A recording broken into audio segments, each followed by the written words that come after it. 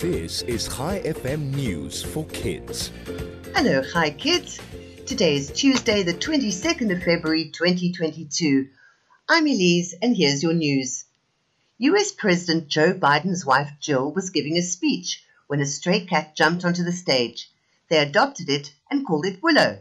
It now lives in the White House with a German Shepherd puppy called Commander.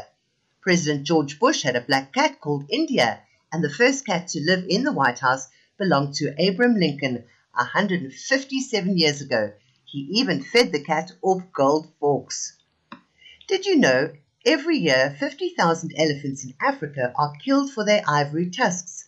It's against the law for poachers to hunt them and for other people called traffickers to take them out of South Africa and sell them.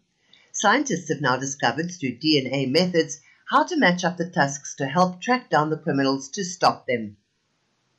And finally, 19-year-old Zara Rutherford has become the youngest woman to fly around the world on her own.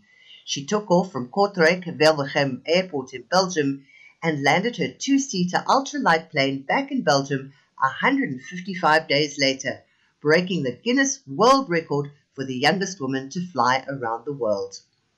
Before we end off today, I have a question for you. What is it called when a cat wins a dog show? A catastrophe! Thanks for listening. I'll be back with you tomorrow with more news for kids. This is Elise, over and out.